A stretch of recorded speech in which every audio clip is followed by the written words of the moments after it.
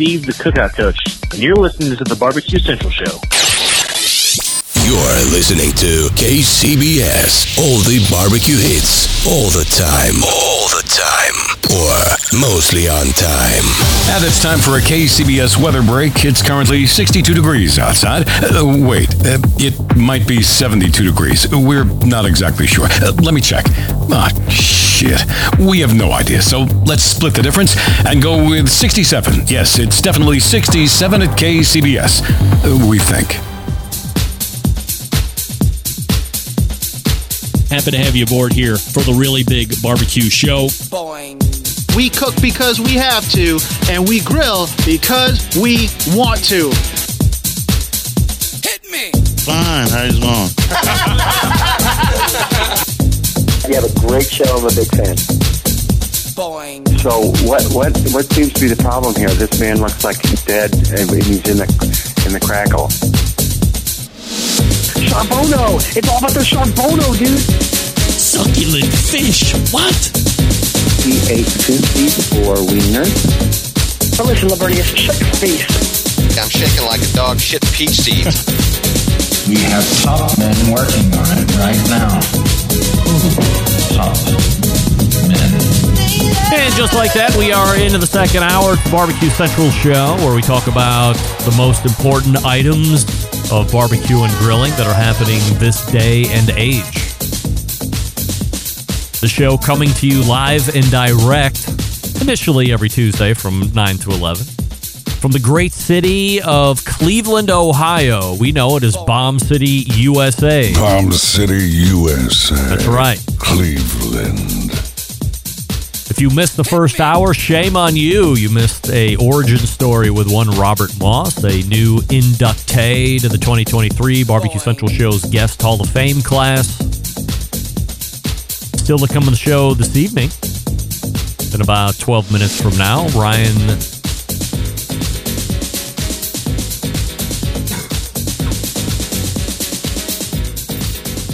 Pardon me. Just had a cat jump down my throat. Not literally a cat. Ryan Zaboro from Pits and Spits going to be joining us.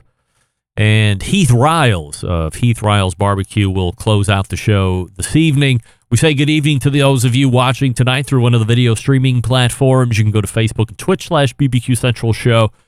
You can also watch through YouTube if you would care to. YouTube.com/@BBQ Central Show. We also have a YouTube poll question of the week. And we will get you the update, and I'm asking everybody this. Even if money wasn't a factor, you prefer prime over Wagyu beef, yes or no? And currently 53% of you are saying no. You want the Wagyu. You want the main meat. We're not talking A5. Maybe that's the question for next week. Would you, if money's no object, you prefer A5 over Wagyu? But 53%, it just changed. 53% of you now are saying you prefer Wagyu over prime, even if money wasn't a factor. I prefer prime. Robert Moss prefers prime. We're in the 47% right now, but 53% taking it with the nose. Coming up on the best moments of the Barbecue Central Show in 10 minutes or less this coming Friday, we bring you to episode 308. We're taking you all the way back to November 17th of 2009. That's 15 years ago almost, for crying out loud. Let's call it 14 years ago. Almost to the day. Will it be to the day? Tomorrow's the 15th. 60. So, 14 years ago to the day, you will have heard, perhaps, or maybe you remember, a guest by the name of Julie Reinhart of She Smoke fame. If you're a long time listener of the show, that might ring a bell as far as name is concerned. Julie Reinhart made a few appearances on the show back in the day. She and her husband owned a barbecue restaurant out in the Pacific Northwest. I don't remember if it was Oregon. I think it was Washington State. My memory serves me correctly, which it probably doesn't, as we're live here on the show. She also wrote a book entitled She Smoke, which went on to rave reviews from all the live fire fans out there. And in this segment, we talk about turkey preparation and turkey cooking, not in the oven. And since we're getting closer and closer to Thanksgiving, in fact, we are just a bit over a week away from Thanksgiving. This is going to be some great info for you to take in on Friday. If you're looking for some inspiration or if you're looking for some new thoughts. These aren't technically new thoughts since they're coming in from 2009, but if you're just new to the live fire game or scene, you're just strolling across Twitch tonight looking for online gamers, and instead you found me talking behind or in front of the great city of Cleveland, Ohio's backdrop, and you're now fancying yourself a live fire cook, but you don't know how to do turkey. The episode with Julie Reinhardt coming up on Friday is one you definitely want to check out. So be sure to subscribe to the show podcast feed, because that's the only way you can get best moments or replays, for that matter, of the show. You can subscribe by going to thebbqcentralshow.com/subscribe. You can do it a host of different ways. You can even do it by email if you don't want to use a podcast app, if you want to refuse technology almost to the fullest extent of the law, but you think email's all right. You can subscribe to the feed through email, and it'll get delivered to your inbox. As soon as the feed updates at some point later on, you'll get an email that says, here's the newest episode of the Barbecue Central Show. So you don't even have to think about it. Don't forget, if you want to hear a guest or segment again that you think's been lost in the archives of the show, which are now extensive, you can email our pal John Solberg, Jon, at thebbqcentralshow.com. Once again, it's Jon at thebbqcentralshow.com. Let him know what you would like to hear as far as a show topic or a guest, and he'll do his best to meet your expectation. It was the YouTube poll question of the week last week, and if I remember correctly, which again, I probably won't because we're live in show, I was asking you if you would try the Travis Kelce line of barbecue meals being sold exclusively at Walmart. I believe at the end it was no. Nobody was in on that. Rod Gray was completely off on it. I thought he was between Rod or Travis. I thought Travis was definitely a no. I thought Rod was a little bit on the potential waiver because he's a Chiefs fan, but equivocally and quickly he said no, he would not try it. But this was the story as it was released a couple days before the show on Tuesday last week from Fox, the numeral 4KC.com. From Kansas City, Missouri, by the way. Kansas City known for its delicious barbecue, and now a popular Chiefs player is taking his own twist on it. Travis Kelce making his way into the barbecue industry with a assortment of refrigerated entrees. Matt Osman is right, by the way. He's saying, I asked if people would take the Jason Kelce. In my defense, Matt, super fan, you know I made the correction, by the way. I don't know why I said Jason Kelce last week. I was writing the question down on the outline, and it must mean I just have more of a kinship to Jason than I do Travis. Although, comparatively in the look scale, I'm definitely more of a Travis looker than I am a Jay. Anyway, Travis Kelce making his way into the barbecue industry with a new assortment of refrigerated entrees. Walmart is now carrying Travis Kelce's new line of refrigerated barbecue goods, all sold under the brand name Travis Kelce's Kitchen. The meals now available exclusively at Walmart. This guy, business keen, business savvy, sharp like a knife, features 7 different meal options that take a KC-style approach to dinner. Here's a list of the entrees in case you haven't seen all the news articles that were written about it. Bacon mac and cheese, a dish featuring jumbo macaroni noodles and a cheddar cheese sauce with pieces of bacon sprinkled throughout. Hypothetically, sounds really good. Then you have brisket, burnt ends, and barbecue sauce. No shocker here. KC known for the burnt ends. Burnt ends been widely popular over all the years I've covered this industry. So you get the taste of burnt ends, described as smoky and caramelized. Next entree, brisket burnt ends with mac and cheese. Not a shock there either. Sliced brisket and barbecue sauce. Oh, we're getting a little weird. I only hope that the sliced brisket and barbecue sauce, it's sauce on side. It's not all mixed in and then vacuum packed, frozen, where I have to reheat it with the sauce on it. I always prefer to have my brisket sauce on side. Then you have barbecue baked beans with sausage. You have a completely non-barbecue dish, sausage and meatball marinara with peppers and onions. Shout out to the Italians in the group. And then to culminate all of these meals, the barbecue baked beans with burnt ends. I've made baked beans, barbecue pit beans, whatever the hell you want to call them, for decades. And I always find that either a huge heavy hand of pulled pork goes really well in there, or leftover burnt ends, or leftover slices of brisket, especially if you jacked your brisket and it sucks. It does go really well in baked beans.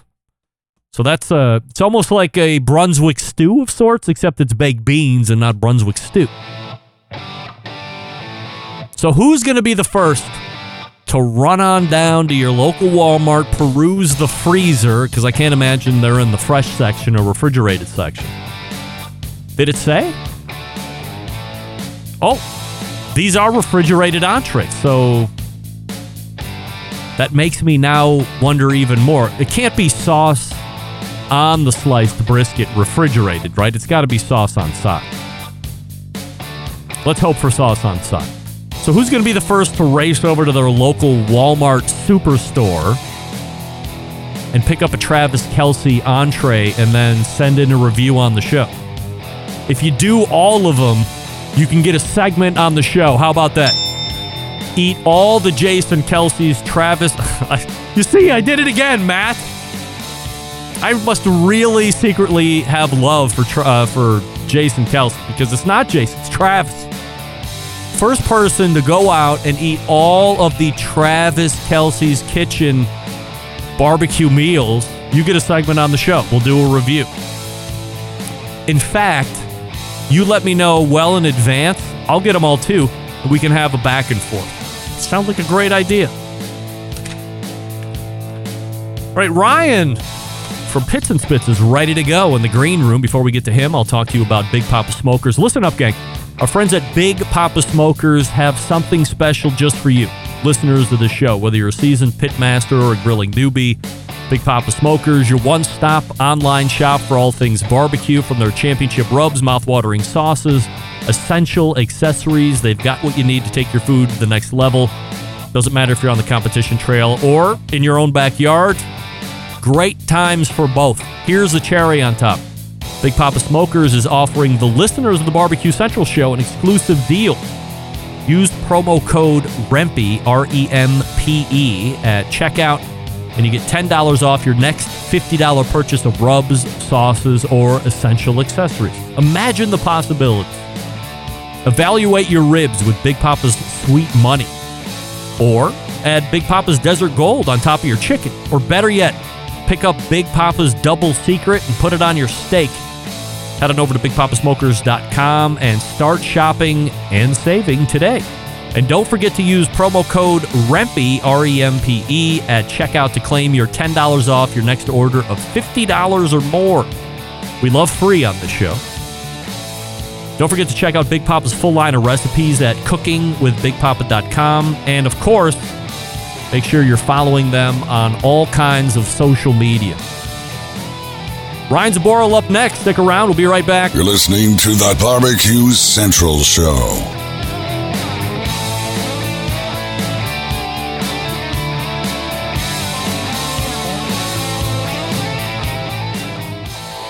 Howard Stern, Jim Rome, Dan Patrick, and Greg Rempe. The Mountain Rushmore of talk show entertainment. Now, let's get back to the Barbecue Central Show. Well, welcome back. This portion of the show being brought to you by PitBarrelCooker.com, the most unbelievable outdoor cooking device on the planet. Currently available in 3 sizes with a host of accessories if you're into the barrel cooker scene. Doesn't matter if you're a beginner or professional. It's a cooker you want to add to the arsenal regardless. pitbarrelcooker.com. And they do have the PBX deal going on as well. Just mention that. You heard it on the show, and they'll give you the PBX deal. If you mention, they'll know what you're talking about. My first guest in the second hour manufactures some of the best offset pit, pellet smokers, charcoal grills, and other live fire products available in the market today. They have been a loyal sponsor all year long, which we certainly appreciate. Ryan Zboril from Pits and Spits joining the show. Hey, Ryan. Hey, Greg. We have a YouTube poll question of the week that supersedes any other business and live fire stuff that we're talking about here, and we're asking all guests and everybody watching on YouTube, and it's this. Even if money was not a factor, you prefer prime beef over Wagyu beef, yes or no? Yes. Yes. Right. Well, it seems the guests and your host tonight are erring on the minority side, where 47% of us are saying that even if money wasn't a factor, we do prefer prime over Wagyu beef. But 53% of people are saying, no, doesn't matter. We want the best grades possible. You know, it's not that I'm a meat snob by any stretch, and I've had all the ranges of beef. But for me, prime seems to hit just the very best flavor profiles and mouthfeels and unctuousness. And sometimes, depending on what brand of Wagyu you're getting, it can be a little over the top. I'm not talking like A5 over the top where you have 5 or 6 slices and you're like, okay, that's it. But even the Wagyu can become a little toothy. Yeah, I totally agree. I think it's one of those that it has its place, but it's almost I don't even want to say that prime is less, but it's like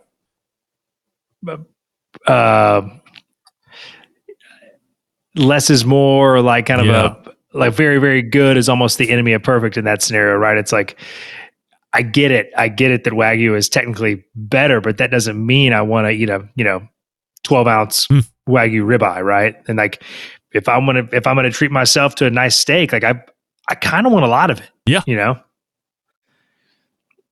And I don't want that. I just don't want that overly richness, right? I mean, it's kind of like a dessert, right? Kind of like one of those death by chocolate type desserts where it's great for the first couple of bites, but if I'm gonna get a giant piece, I want to eat as much of it as I can without feeling sick. Yeah, that's why I think I like apple pie or something a little lighter on the desserts. I'm not really much of a sweet guy anyway, but all right. So we agree on the steak, which is great. Like-minded individuals sticking together.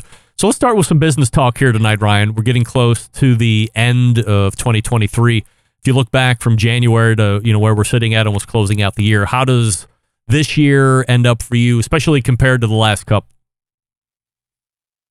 I think this year ends up on a positive note. I think for us, going into it, we expected a year very similar to kind of the last 3 quarters of last year.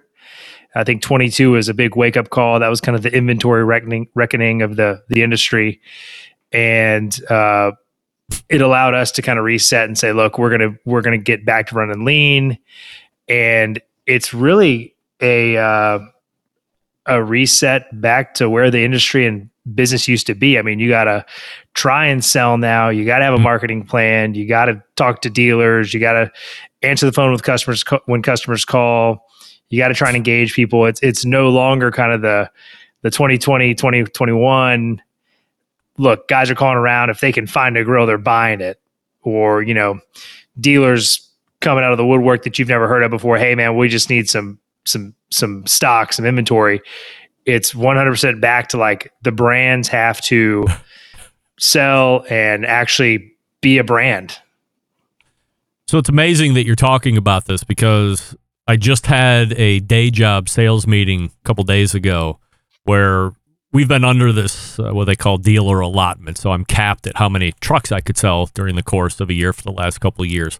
And all of a sudden, those restrictions really start to feel like they're going to be falling off. Peterbilt doesn't want to say it, but we all kind of know it, and we're being told how we should just act as there is no allotment. Go back out. It's easy to talk about, but was it hard to say, Yeah, we do have to do that. And it's real easy to sit on the fat cat side of things. And then when you got to go back out and be aggressive again, it might take a little bit more to get motivated to want to do that. Yeah, I mean, I think it's humbling is the thing, right? Is that you want to believe that you are that good, or that you have that much momentum, or that many people know about you, or you've kind of penetrated the market, and to kind of look at yourself and say, look, man, like, right or wrong, you got to get back to basics and just do the basic stuff right, to make it work for everybody. And so I feel like we adjusted to that pretty early on, but there's always that part of you holding out hope that, like, oh man, like maybe this is next quarter, it's going to become easy again, or it's maybe next year, next month. And you eventually, and I think really kind of towards the back half of this year, we really just said, look, man, like, easy's done. And so it's back to really kind of focusing on the model, focusing on what works, what makes financial sense, right? It's kind of, you can be aggressive in certain spots, but you can't be lazy. When you look back over the results that we were talking about for this year, was there anything that stuck out as being surprisingly good or surprisingly bad? I think on the surprisingly good side, we saw really positive reception with some of our charcoal grills and some of the influencer initiatives we ran there. I mean, that was really neat to see. And our stainless line continues to be really strong, and just to see that do well in the coastal areas, which makes a lot of sense for us considering we are a coastal state. So all those were all positive. I think from a bit of a surprising side, we saw some of our lower priced items, like our $850, kind of our $2,000, what we'll call kind of entry level pellet grill line or pellet grill segment, kind of lagged. And I think that's just a function of the economy, inflation, kind of all the headwind type stuff that you hear in the news. And it really makes sense to me also when you start looking at a grill. You could pay $2,150, or you could, pay $2,700, and you're going to get something that's, almost 50% larger and about the same footprint. So it does make sense, but I think that you do kind of start to separate yourself from the more commoditized grills out there. How are you gearing up for the first half of 2024? We are just kind of sticking to the playbook. We think that kind of our 1250 is going to continue to be our cleanup hitter in the lineup. We're going to keep pushing our charcoal grills, like I mentioned, also with the stainless. And then I know I mentioned this last time I was on the show, we finally have kind of a path to market with our built-in pellet grill, which we expect to be out in the first quarter next year. And then we also have a gas griddle/grill kind of flat top combo product that's going to be our first real venture into the gas market of any significant effort in probably 10 years. And so I think those are going to help us diversify, help us kind of fill out the portfolio, and then also give us a chance at some repeat customers, right? I mean, I think people might not expect it, but we actually do have quite a few repeat customers. And I think that if someone's building a house, or they're moving, or they're interested in that Blackstone, or they're interested in some type of flat top or gas grill type product, I think they're going to give us a look at that.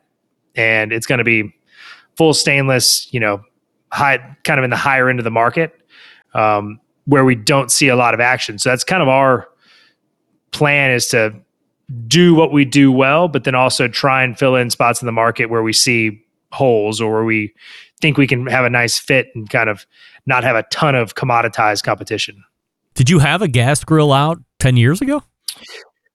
Years ago, not with any scale, right? So this is back when Pits and Spits was probably 90% custom trailers, but we did make gas grills. They were only available direct. There was never at that time there was no dealer network or anything anyway. So, but we do have experience in gas grills. A A lot of it's kind of at that time what we called the hybrid. So an offset smoker with a couple burners in it, so you could offset smoke charcoal grill or gas grill. And then even 30 years ago, kind of the original the founders of the company had some pretty neat little gas grill products they came out with, and man, those things are still around. We still get calls with people that have. It's pretty interesting though. Call and they'll say, "Man, I bought this 30 years ago, and it would cost me $800. Yeah, I want to get it fixed up." Wow, dude, like to get that fixed is going to cost you $1,500, and it's almost they almost fall out of their chair at that. And it's interesting how that kind of that 1990s number is stuck in their head at the value or kind of what that product should cost. I'm like, dude, gas grills from China cost $2,500. So I mean, this is still pretty good. Have you thought about? I remember I had Joe Davidson on Oklahoma, the original Oklahoma Joe, and so originally he was making offset pits. He tells the great story about how he goes out to the state fair with like 20 pits, doesn't think he's going to sell one, sells all 20, and then leaves with an additional order of like 200. And now he's stuck having to fill all these orders that he didn't anticipate, and builds this huge company, ends up selling it, blah, blah, blah. But at some point, he started to go back and track down those original first 100 or 200 Oklahoma Joe offset pits that he built, started buying them back, and he was sticking them in a barn. And he has a number of them, and I know he's always still on the lookout. Have you ever thought about, like, so if this guy calls you and says he has this little gas grill and say, "Hey, how about this? I'll give you $800 back, and I'll buy that gas grill," and start building some kind of a pits and spits museum of sorts for the older stuff? We do kind of do that. So we have some of the original, some of the kind of first stick burners from close to 40 years ago, kind of squirreled away at the shop. We will give credit for these older units if they want to buy a new one. I mean, we don't always. I mean, there are times where we will see something really interesting and say, $500, you're looking to get rid of it. We'll give you a scrap value for it. Yep. A lot of times that, because we have welders that have been with us for, I want to say 30 years. Like, wow. It's crazy how long some of these guys have been with us. Those units will come back in, we'll refurbish them, and then those guys want them. They want to, they'll work a couple extra hours, and that's like the compensation for it. And it's like, yeah, look, you were 20 years old when you built this thing the first time. Of course, like, I think that there's a lot of sentimental value there. So we definitely see a lot of these units coming back in, and they end up kind of finding a new home within the P&S family, which is, I think, pretty neat. From a material standpoint, are you seeing any slow up on anything in particular, or are they readily available? No, materials are looking good. We did get a notice from our carbon supplier that there's going to be what's pretty much a 10% increase coming down the pipe, with the potential for another 10% after that. Again, kind of unexplained, just, the mills want to do it type deal. There's no real, I think the auto workers strike somehow was used as cover fire for that, but I'm like, they just went back to work, so they need that steel. Anyway, I don't know. So I don't know, that's part of the headline that those guys put out there.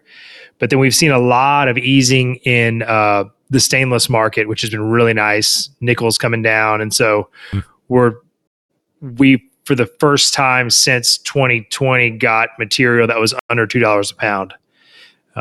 So that was really nice to see. So it's, we never like to see an increase, but for the most part, things have been stable.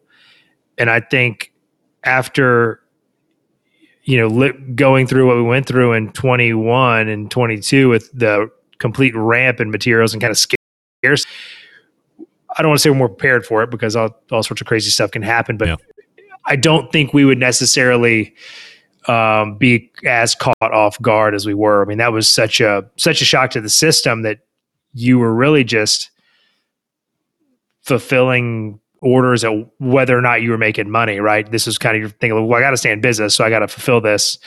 And I think we'd be a little more disciplined now, because we would know that there would be light at the end of the tunnel. Let me circle back to the gas grills here just for a second. What kind of a line or lines would you have? So right now we're contemplating a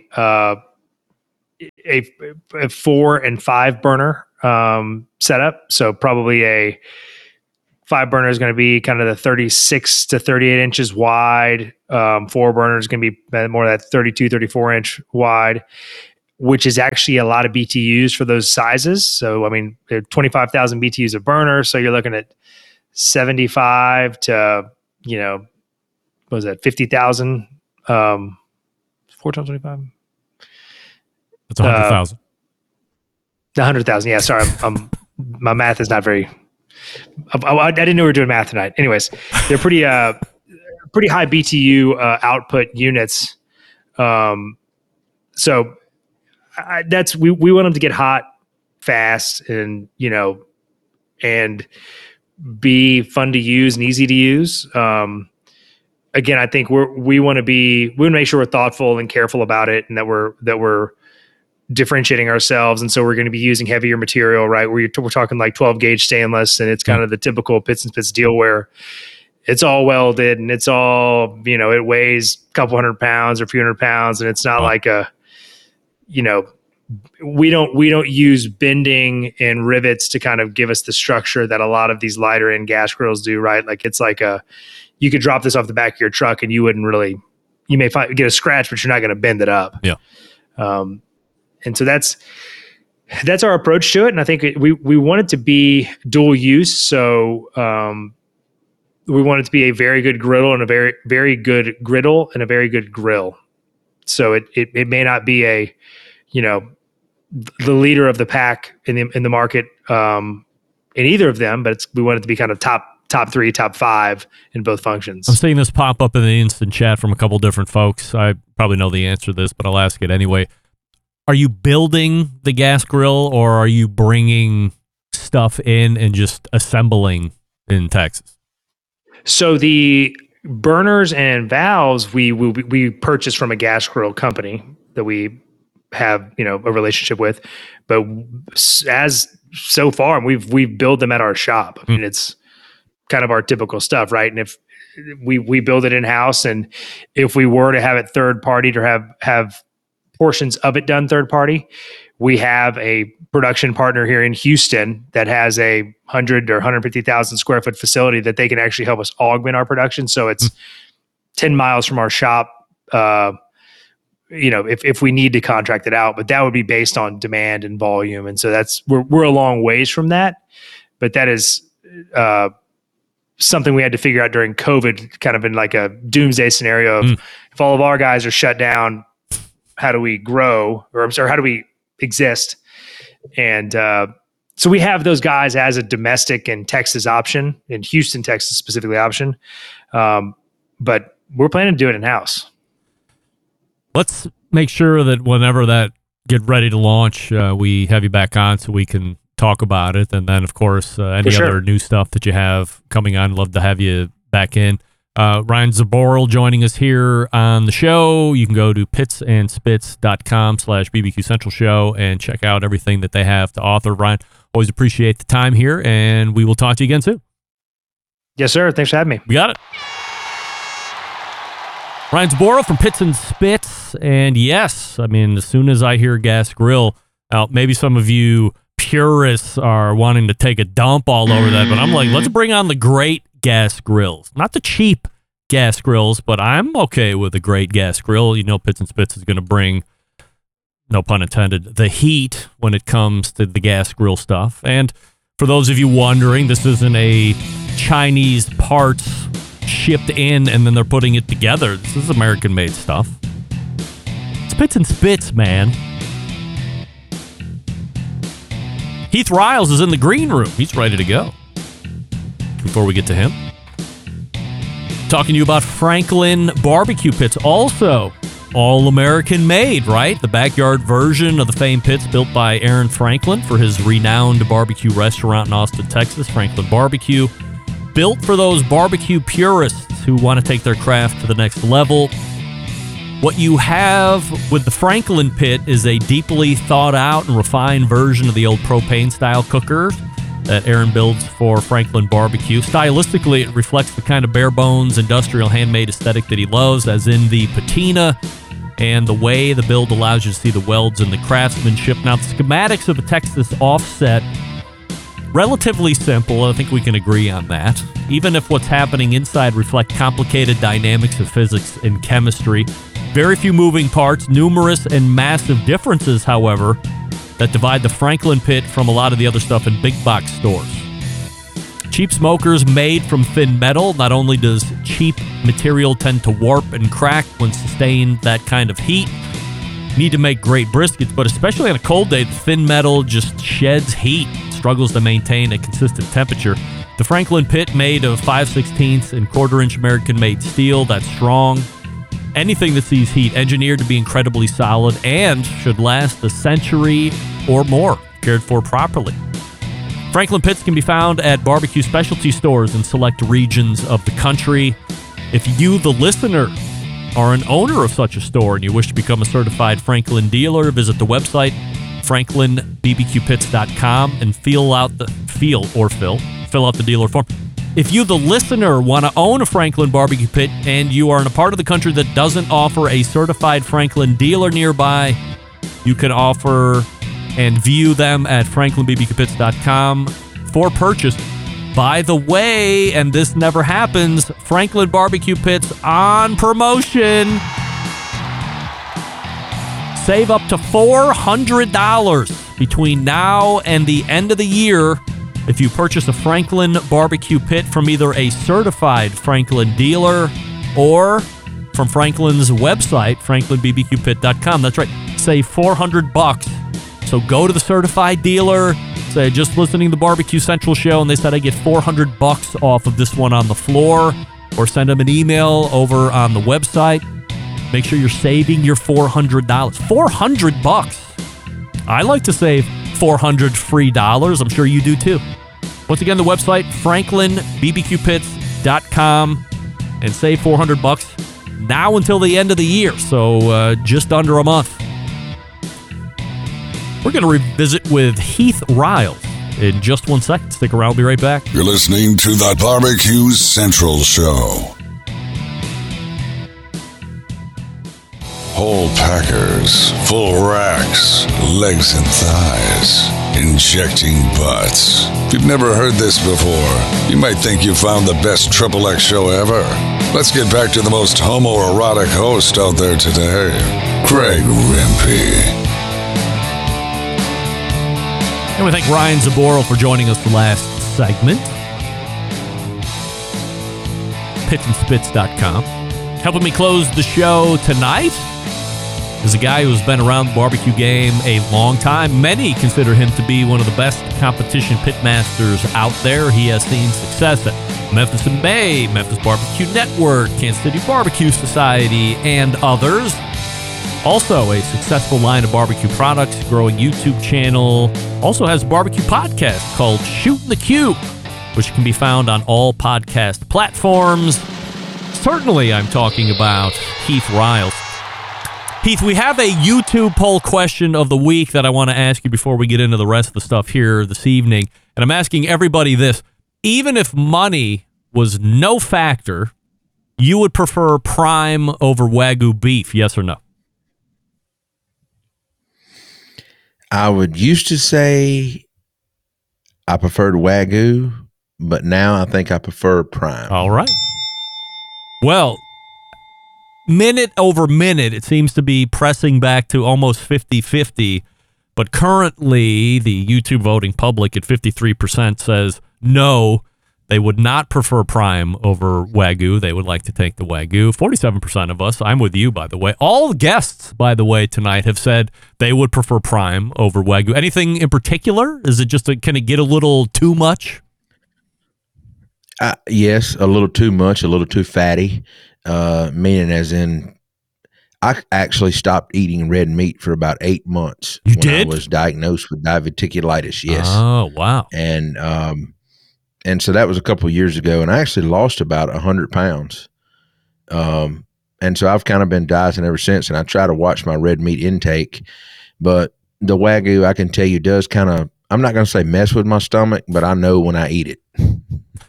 A lot has changed since the last time you were on the show, Heath. I believe it was March of 2016 since last we spoke, if you can believe it. You've gone through an entire rebrand, had a really good look at winning Memphis in May 2 years ago with ribs, no less. Started a YouTube channel and a podcast. So let's talk all about it. And let's run it back a bit. Start with the rebrand. I had a number of people that heard the promotion you were going to be on the show tonight, and we're like, oh, we want to know the story of what happened to Victory Lane and why you go into Heath Riles BBQ. So let's start there. Why the rebrand? Honestly, it was just time. I developed all these products and had them out, and my partner at the time, or so-called partner, he liked to live a different lifestyle. He partied a lot, and that's kind of the common thing in the Memphis barbecue area here, right? And so I just wanted to get more serious about it, and his far-fetched ideas kind of just got way more out there. I did not want to get into the restaurant business, and he did. I had done some restaurant stuff before, just as a managing partner on some ventures and some barbecue stuff, and always sold rub to restaurants over the last 20 years. And it's just not something I wanted to do. He wanted to go a different route than I did, so I took my products and rebranded them under my name. And I was actually in the middle of rebranding, and I seen Famous Dave and Sweet Baby Ray in Chicago, and they convinced me to change it to my name. And it's probably one of the best decisions I ever made. Why didn't you start out as Heath Riles BBQ? Why didn't I? Yeah. Honestly, didn't have the finances at the time. And at the time, I mean, I could have went really small. And I had somebody that said they would pay all the bills and everything else if we could just not call it my name. And that was kind of hard to walk away from. I'll be honest, especially as expensive as things had gotten, cooking Memphis in May and things like that. How big of a task is the rebrand itself? Well, for me, I had all my products down pat, so it was just honestly redoing the labels was the hardest part. And it took about 8 weeks of constant redesign and tweaking and moving and, just all that kind of stuff with logos. And then the thing after that was getting the website built. And so that, of course, was a headache in itself. And, we have a good website now, but it's like everybody's website. You're always wanting to do more and more and more to it.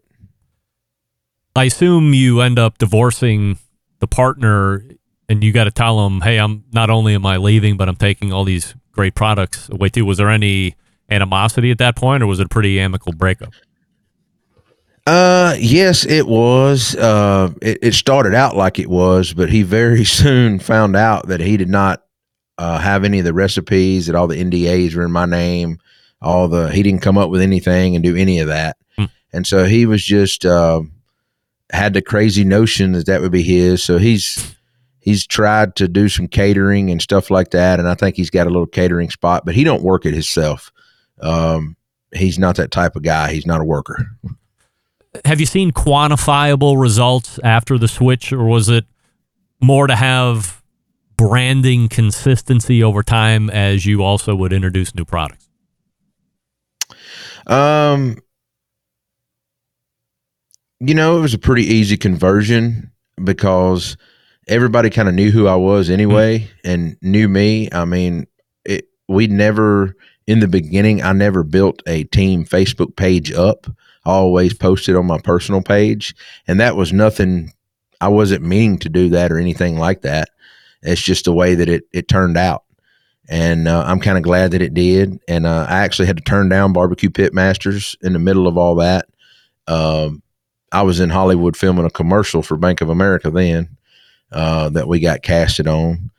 And so all of it kind of worked out good. I'm glad that I didn't go on that show now under a different name. Yeah, right, because that could have been a whole situation, because that stuff gets replayed to this day. It does. It was actually on earlier, and I was sitting there thinking about that a lot of people are still getting paid off of that show. How many products do you have for sale right now? Currently 22, and come December the 4th, it will be 25. Wow, adding 3. 3. We're coming out with a line of glazes. I've made them for about the last 7, 8 years in contests, glazing up whole hogs and shoulders and ribs. And finally, I've decided to finally launch them after enough people and enough interest. And now that we've built up big enough brand that I feel like we needed to add them to the portfolio. What's the most popular product in the line right now? It goes back and forth. We really don't have a set. It goes back and forth between like 3 or 4 products, believe it or not, and they're all dry rubs. Be my garlic jalapeno, garlic butter, my competition rub, or my honey rub. Do you sell those as like the popular package? Are they like a combo anywhere on the website? We do have some combos on there, and we've got some build your own bundles where you save money. And really, the garlic butter and garlic jalapeno, the all-purpose type rubs, have really been I say the leaders of the pack. The barbecue rubs really perform well during the key months of barbecue season, but a lot of people use the garlic butter and garlic jalapeno at home every day. It's not just your weekend rub. Out of the 22, soon to be 25 products, have there also been ones that have seen their day in the sun but have since gone into retirement? You've removed them from the offering portfolio? No, I have not removed anything yet. Oh, I've not. Everything's been pretty decent. If I could honestly pick on anything, it would probably be my hot rub. I probably shouldn't have called it hot rub. It's more of just a good all-purpose barbecue rub. It's really not spicy at all. It's got a little bit of heat to it, but that's really the only, I'm not going to say regret, something that I shouldn't have named that. Should have changed that. Can you rename it? Yeah, and I will eventually. I think I will. And of course, I'm not going to say that I won't end up dropping a couple more, because it's gotten to the point now all about volume. And if you're not moving multiple truckloads a year, it's kind of not worth me messing with. How's that butter bath and soak doing? It's right up there with those other 4 products, to be honest with you. It's one of the only products like that in the country. A dehydrated version of your normal rib wrap stuff, basically, and you reconstitute it. In Memphis, I tried to develop something. I really got hot and heavy on ribs, and we were cutting all the ribs down to about 12 bones and weighing them and getting them down to, 2 3/4 pounds exactly. And so I wanted to be really consistent. And every time you go to grab a handful of brown sugar or squeeze honey, you never did know how much you were doing. So I developed that product to be sure that I was only putting like 3/4 of a cup per slab, and I was going to have consistent flavor throughout. And it just I feel like it made me a better cook.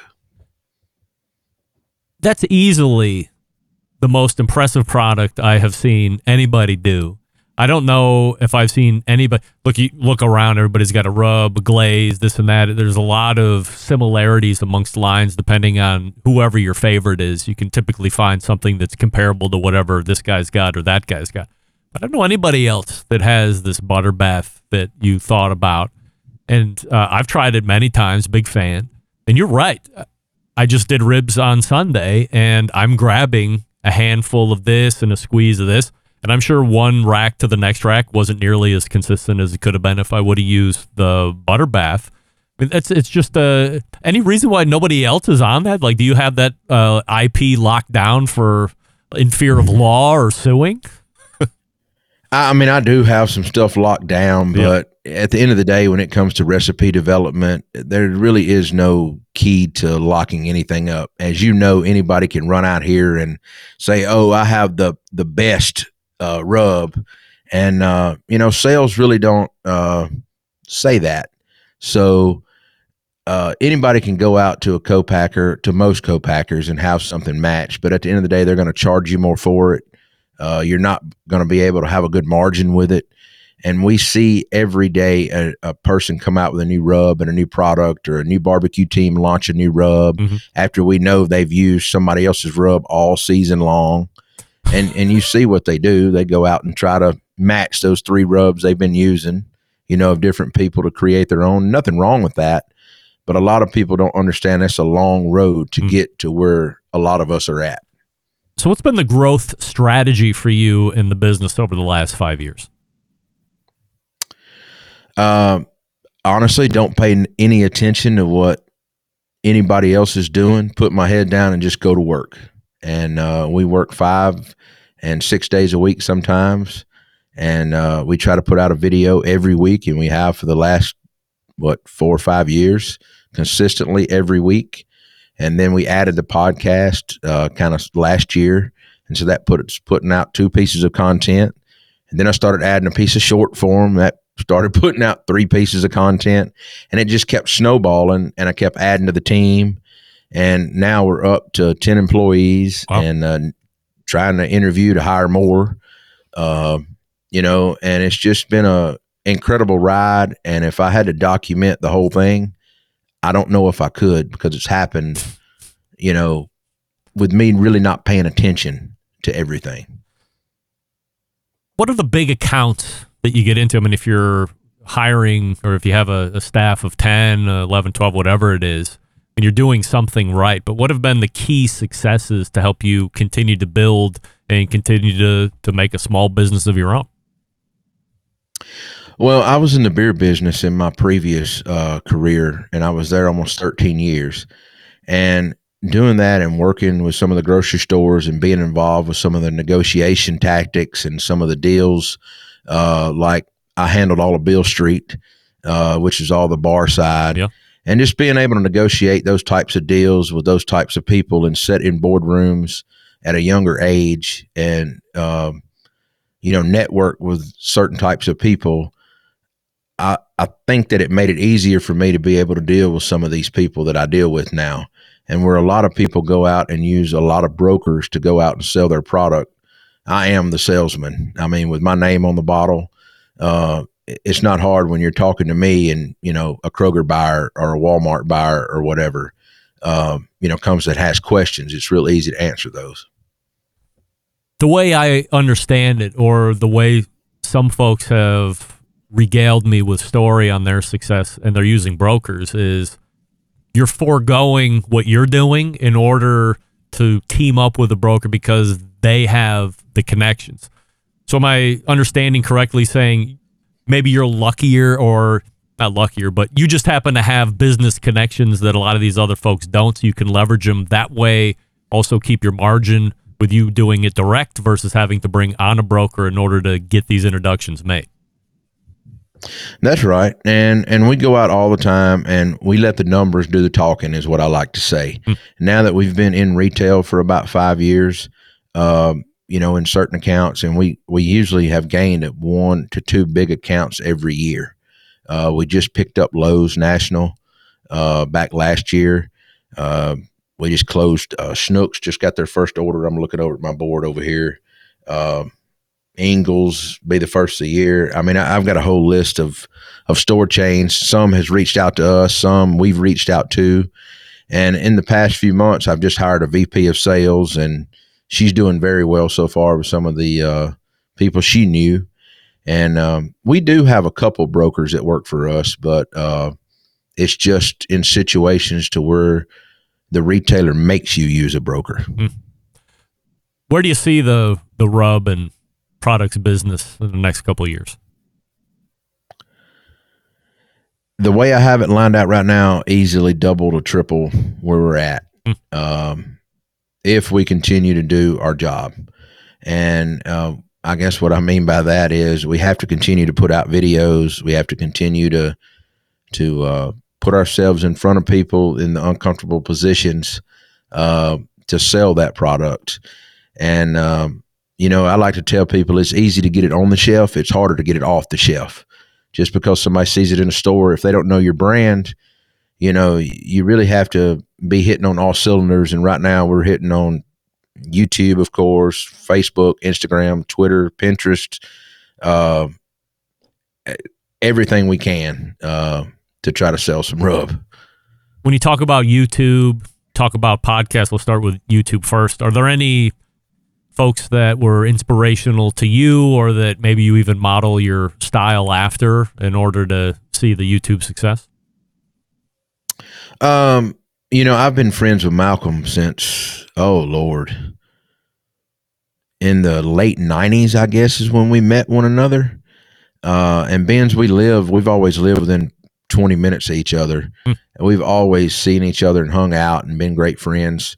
And so seeing Malcolm do the videos and the barbecue pit guys and seeing other brands do that, and being involved with the BBQA over the years and everything else, it was when we started really selling rubs and developed our own website, I knew that we had to start doing videos. That was the only way we were going to sell product. And we started out just me and my wife, and honestly went over to Malcolm and Rochelle's, and Rochelle taught my wife how to edit the videos and all that kind of stuff, give her kind of a crash course on it, in a couple hours. And it's been downhill ever since. Now we have editors on staff and video people on staff and all that. And so all I do is show up and gather all the ingredients up and go to cooking, and they film it. What about on the podcasting side? Why do you decide to get into that? Well, I'm not going to say I was burned out on doing cooking videos, but it's kind of hard to put out that amount of cooking videos a week that you really need to have your face seen. And so I'm a really big, I love talking to people and hearing people's stories, kind of like you do. And so I thought if I started a podcast and just kind of be me and just kind of pull on certain guests and talk about their competition barbecue or their business or whatever, it would just be fun. And so far, my wife is kind of, after the first couple of podcasts, she's kind of joined on there, and she's a really shy person, which is really shocking until she's had a couple drinks in her, and then she's pretty good, So I tell anybody, if you watch a podcast that we filmed at 9:30 in the morning versus one after lunch, you can see two different people there. She's a lot more open and engaging. And so we're still learning, and we're just having fun is basically all we're doing. And so being able to gather, I don't know who told me this, but said you could get over 20 pieces of short form content off of one podcast. Sure. And so when I was told that, I was like, okay, we're starting a podcast, order the equipment. It was just that whim of a decision. I threw my credit card on the desk, my social media manager, and he ordered everything off Amazon, and we just went to, doing it. And now we've had to buy better equipment and steady change out stuff as we go. And I'm sure you know how that is. It's a growing business for sure. What's the hardest challenge doing a podcast?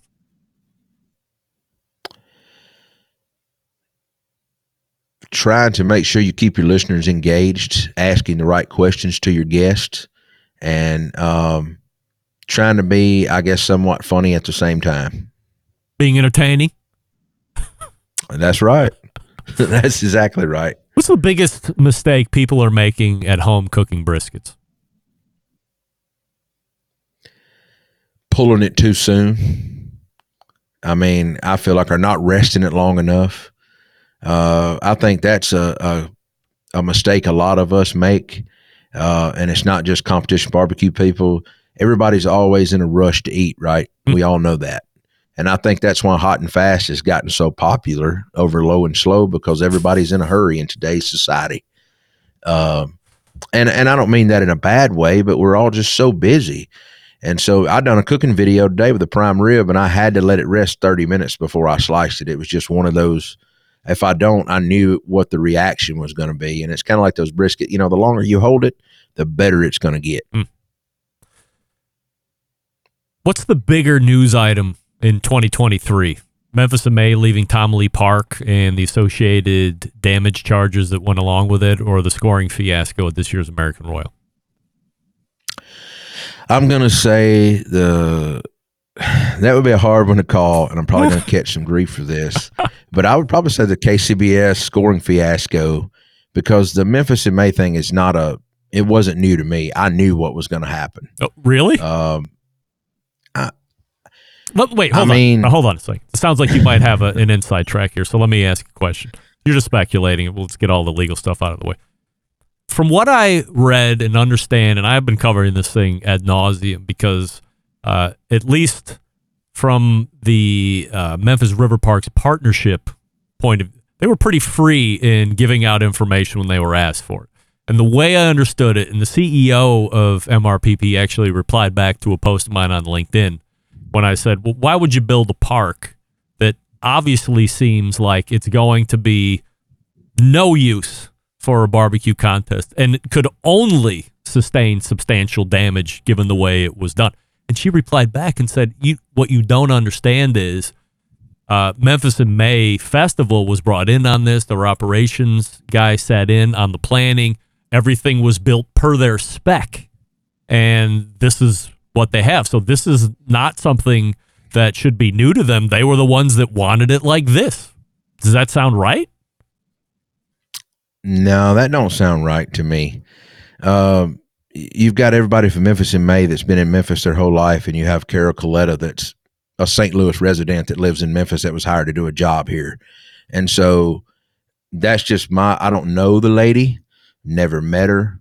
I think I seen that post on LinkedIn, to be honest. But I'm not going to say I have an inside at Memphis in May, but I worked downtown for many years in the beer business. And so I have a lot of insight and a lot of friends down there planning commissions and things like that, yeah. Right? And there's no way feasible for everything they've done to the park for it to ever hold a contest of Memphis in May magnitude. Right. In the proper way again. And my in-laws' best friend works for an engineering firm. And so Memphis River Parks actually, and they may not ever admit this, done the plans wrong and done all the manhole covers and everything. Had to bring in fresh dirt to raise them up over 2 foot. Whoa. Like a month before the contest. So like there were spots down from me. Used to the pass in there were probably 12 foot wide. They're down to 8 foot wide now, 7 foot wide. You can barely get a truck and big trailer down through there. And as soon as you backed off the sidewalk, Memphis River Parks had a person there with a camera taking pictures. And I was the second team in the park that day, and they were laying down boards to back the trailers on the grass with forklifts. It took forever. It took like 6 hours to load 8 teams in, the first 8 teams at Memphis in May. Wow.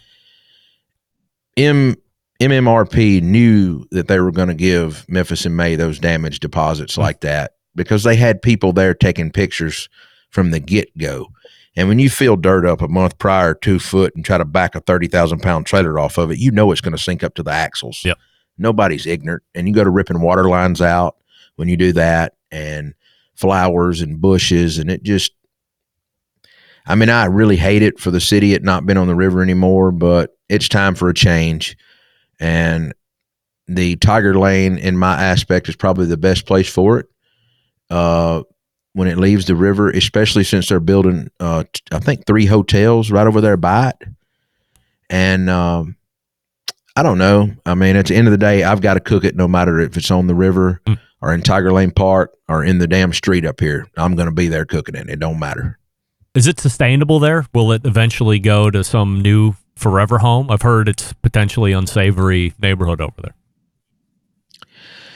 You know, Memphis has, over the last 20 years, they would develop one section of the city and then they would kind of push riffraff out to another part of the city. And that's what they're doing in that area now, trying to push that again on up. And if you go back and look at everything, kind of how they went around the 240 loop here around Memphis, and they've just now kind of pushed it all to that area has been contained. Now they're trying to push it on out. Now it kind of butts right up to it. It's a bad area because the University of Memphis College is right next door. So it's not that bad of an area, right? And it's you lose the river, the feel of the river, but as far as your equipment not getting dirty and muddy and walking a long hill, and the only feedback that I've given them so far, I hope that they don't do one entrance and one exit for the teams because the Tiger Lane is so big they could have multiple entrances and exits.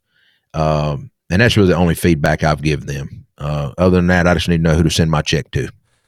Heath Riles is going to be making a run for Memphis in May in 2024, of course. Were you happy to see the rib streak finally get broken? Certainly you would have rather broken the streak yourself, but I mean, as a rib guy, you happy to see that happen? I'm very happy to see it happen. And, it couldn't have happened to a better person. And he was actually using my butter bath, believe it or not. Of course. And John Wheeler, partners with Melissa Cookson and Memphis Barbecue Company. And John has almost won that thing with rib. He almost beat Melissa by 1/1000th of a point. She beat him. I think it was 2018, 19, somewhere up in there, whenever it was before. And so he was due for it. He was. He deserves it. John David's one of the best rib cooks out there. I would like to have done it, but it couldn't have happened to a better man. We're talking with Heath Riles. HeathRilesBBQ.com is the website. Heath, really appreciate the catch up here tonight. And let's not let 6 years evaporate before we get into it again. Certainly appreciate the time. That'll work. Well, if you can drag out of Ohio, you can come on down to Memphis in May and hang out with us the whole time this year. Sounds good. Let's put it on the docket. It's Heath Riles right there. So hopefully you enjoyed that segment. I know we're a little over here on the second hour, but that's all right. We'll go ahead and play a little catch-up here, and then we'll get on out. Before we get ready to go, I'm talking to you about who? Aladino! Yeah. Love the Corojo Reserva line, yes, but as I told you last week, I just got a new box in of cigars, the Aladino Classics. So I've had about 4 now, maybe 5. And I reiterate what I said last week. If you're into medium body, medium flavor, trending ever so slightly into medium full flavor smoke, this is the one for you. I did smoke one of the new Sumatras as well. Limited edition. I think 2 Guys has them. Mr. Jonathan, that store over there. The first one, and I got it in Toros. Wow. It was really good. Not like a normal Sumatra. This one was flavor bomb, to say the least. Both Honduran puros, because all the tobacco is grown in Honduras. But as opposed to the Reserva, I'm trying blends that make or are made with Corojo and Habano. Bottom line, would I take a box of Reservas every day of the week and twice on Sunday? Of course, they're my favorite. But trying out different blends from the Aroa family demonstrates our expertise in mastering hard-to-grow tobacco varieties and then blending them into a smoking experience that's second to none. As always, if you want a pair of Aladino Classics at this point, you want to try them for yourself and you want to do it on me, shoot me an email, greg@thebbqcentralshow.com. Otherwise, visit them on the website and find a retailer near you, jretobacco.com, and hook up with the Classics or the Reserva, or if you're lucky enough to find that Sumatra, because it is limited edition. Everybody's got to have limited edition. Pick up a box. You're going to pick up a box of any of them. You're not going to be like, oh, why did I buy a box? It should be like, why didn't I buy 2 boxes? Let's wrap this show. Stick around. We'll be right back.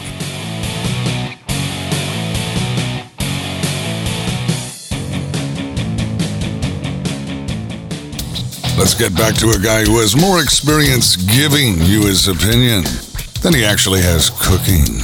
Once again, here's your host, Greg Rempe.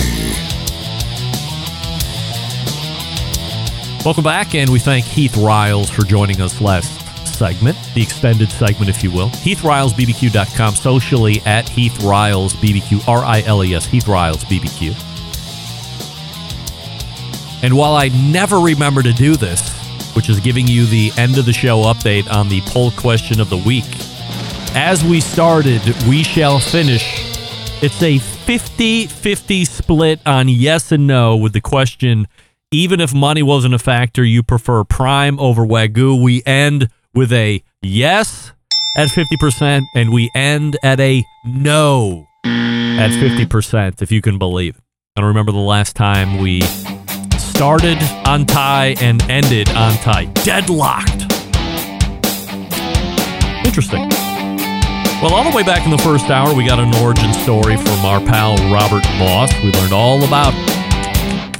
Born in 1970, doctorate in literature, also a computer guy, fell in love, 2 sons, kids about the same age as I got. Very interesting. Second hour, Ryan Zaboro, Pits and Spits. What did we learn most importantly? Ryan also sided with me on he'll take Prime, even if cost isn't a factor, over Wagyu. But more important than that, gas grill line. I'm very excited about that. Can't wait to see it. Maybe I'll get my hands on it. And then we close it out with Heath Riles from Heath Riles BBQ. Check him out at heathrilesbbq.com. A myriad of topics, covered a lot of ground, and appreciate the extended time there from Heath. Big show planned for you next week at the third Tuesday. I believe we have a Steven Reichlin sighting. I believe there will be a Wes Wright sighting. Could be a Susie Bullock sighting as well, if I'm not mistaken. Maybe it's a Daniel Vaughn, but I think it's a Susie Bullock. And we do have somebody closing out the show next week, but I'll be damned if I'm going to remember it right off the top of my head. How do I always leave? September 11th, 2001. I will never forget. Until next Tuesday at 9 p.m. Eastern, this is your program host and proud U.S. American, Greg Rempe. Bye-bye.